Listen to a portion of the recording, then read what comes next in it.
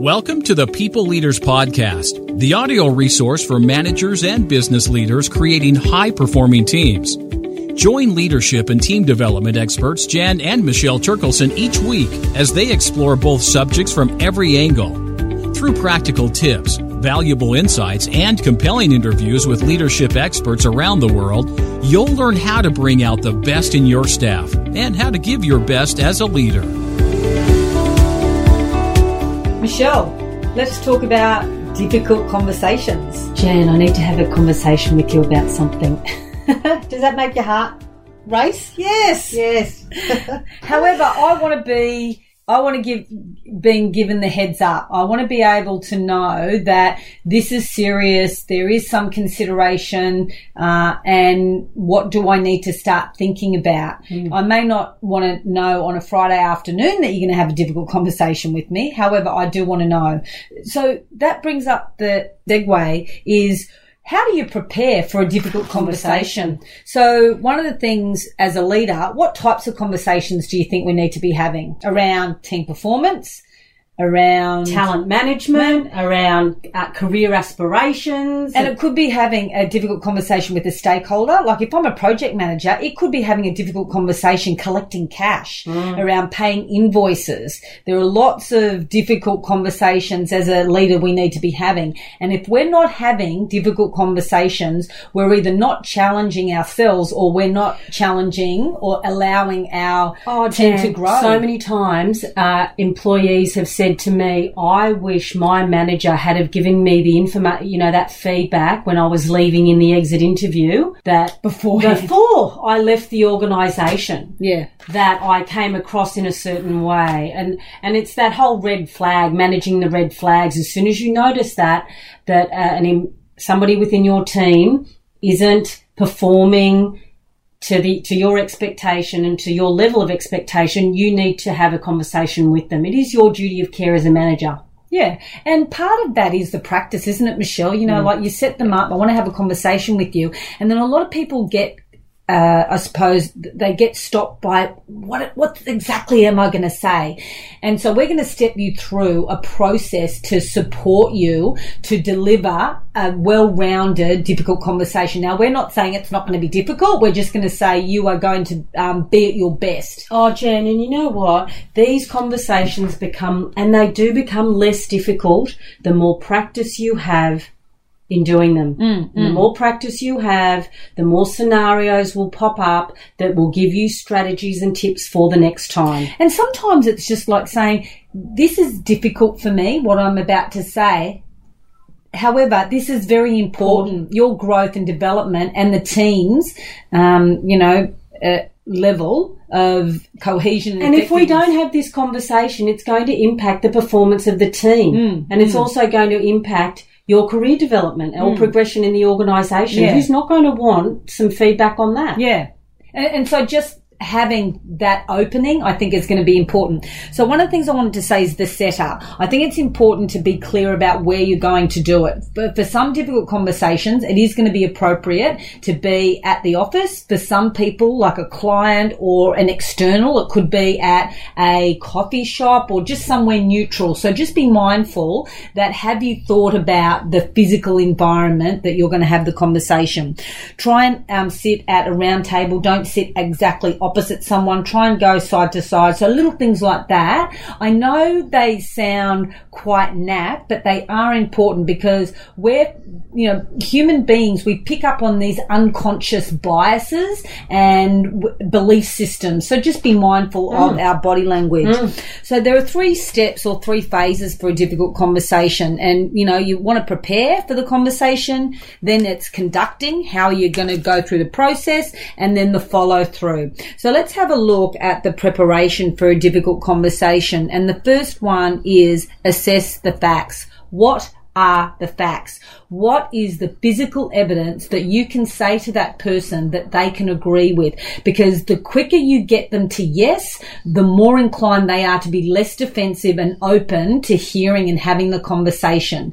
So as soon as you can say, I would like us to be able to work better together, because what I'm noticing is we're not as effective as what we could be. For example, the report that is due in on Monday, comes in on Tuesday. There are several spelling mistakes that I've picked up on that you've, had feedback on over the last 3 reports, blah, blah, blah. So real factual based. Absolutely. Yeah. Okay. Which leads to the next one is address the emotions. And this is your emotions and also be mindful of their emotions.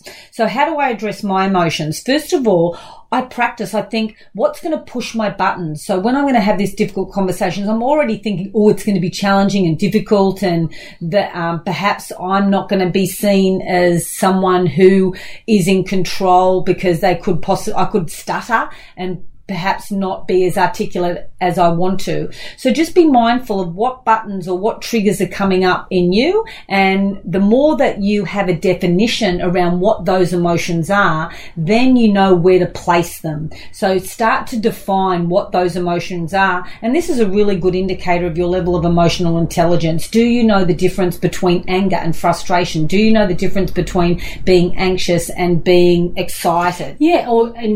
Can you spot in the person that you're having this difficult conversation with, if their arms are folded, is that a defensive mode or are they nervous? It's working out those little things. Yes, that's good, Jen. Yeah, so address the emotions. Yep. And if you can see someone getting upset, just pause. Is there anything that I can do right now to make this conversation easier for you or more effective for you? What can I do right now? I'm starting to notice, or, I'm seeing that you're getting upset and that's not my intention. What do you need right now? Just that. What do you need right now? And sometimes they might say, I need to go. Because if you're going to give someone some feedback or have the difficult conversation, they have to be ready. Yeah. So address the emotions. The next one is acknowledge your part. So where are you responsible? I feel, I see, I notice. And then you're actually owning your part for it. The impact it's having on me is, And as a leader, to your point, Michelle, is the impact then it's having on the team. The next one is identify positive outcomes.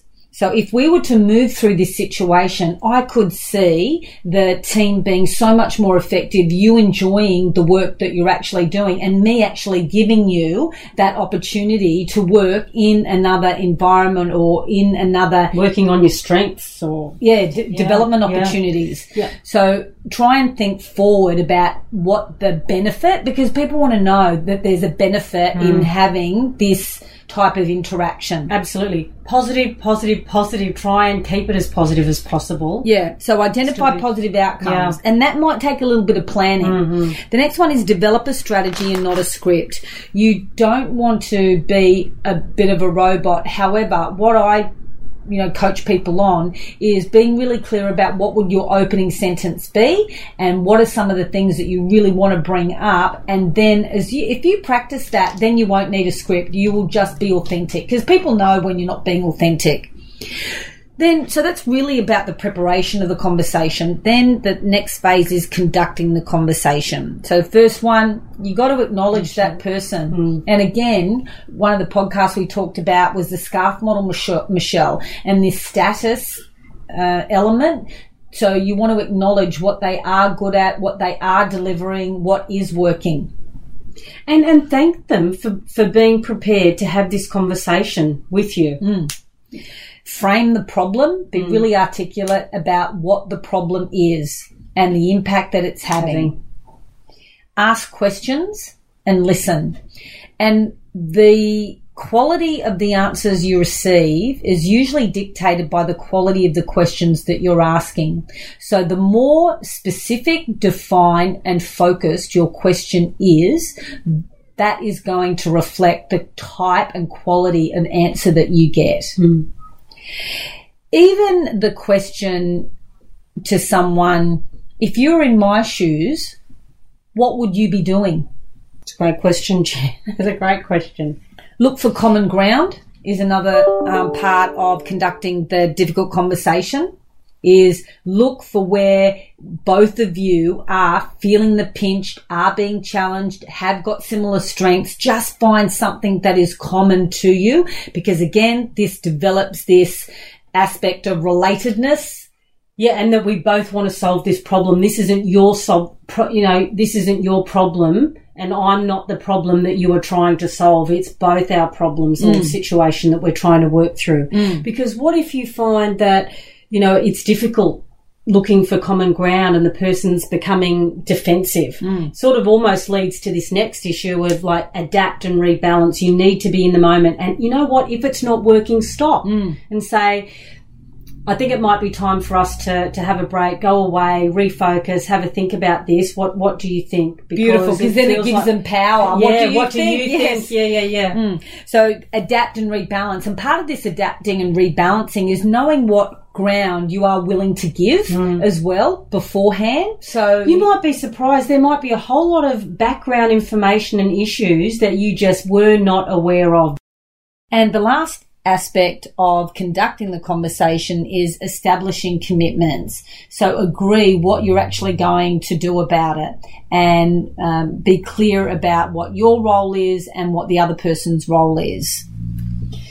So let's go to the next part, Michelle, about the difficult conversation is the follow through. And this is extremely important because you want that person to be clear about you're going to uphold the commitments that you agree to, and they are going to uphold what they've agreed to. So it is all about, well, for me, the phrase that I like to use is follow up and follow through. And at the end of your conversation, be clear about what you are going to follow up and follow through on, and what the expectation of that person is in terms of following up and following through. And I would always follow up in writing and keep my commitments. Maybe a little bit of personal reflection. You know, afterwards, you know, like, how did I think I went? I think that's essential, Jan, because unless you're going to get better at this, because as a manager worth their salt will have lots of difficult conversations, because it's not easy being an exceptional people manager. So, yeah, I definitely would have a look at a reflective piece on what did I do well, what would I do differently, and in time it would be great if you did establish a really open and trusting relationship with that person to get some feedback on them. So how did you remember, you know, 6 months ago when we had that conversation, how do you think it went, and do a bit of a follow-up. But even before that, what could I have done differently to progress that, you know, this relationship or your development in a way that was specifically for you. So let's have a look at some of the other writings around the difficult conversation. You know, the one that comes to mind is the fierce conversation. So there have been so many books around having the difficult conversation. One of the writers is Susan. Yeah, Susan Scott. And she talks about the 7 principles of fierce conversations.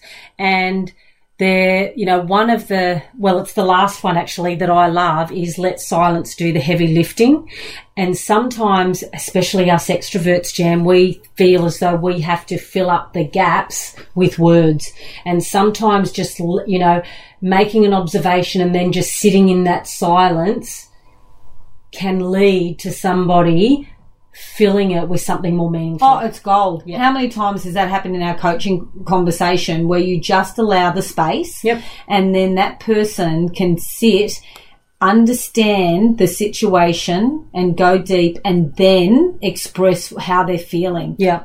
So one of the other ones that I like in her 7 principles is obey your instincts.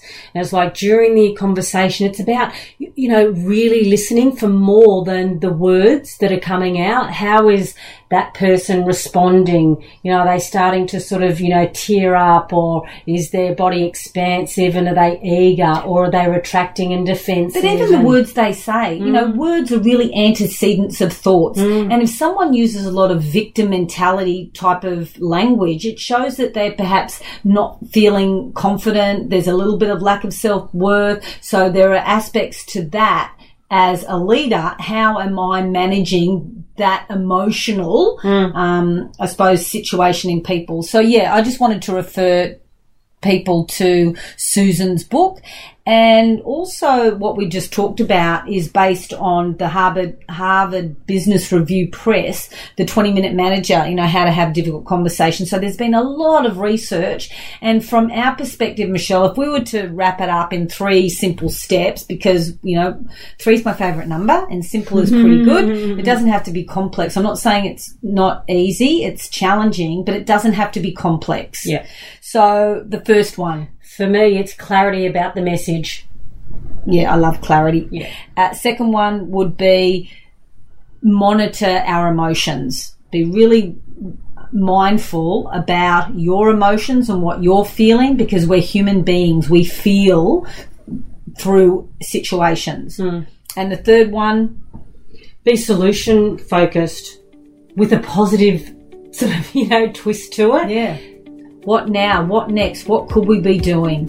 In 6 weeks' time, if we want to be having a conversation, what do we want to be talking about? And how can I help you do that? How can we get there? So it's absolutely being solution focused with a positive twist. Good. Thanks. Till next time, Jan. See ya. Bye. Thank you for joining us on the People Leaders Podcast. For show notes and other resources, please visit us at peopleleaderspodcast.com. If you have a leadership or management question or subject you'd like covered on the podcast, please contact us at podcast@peopleleaders.com.au. The People Leaders Podcast is brought to you by the Experts On Air Podcast Network.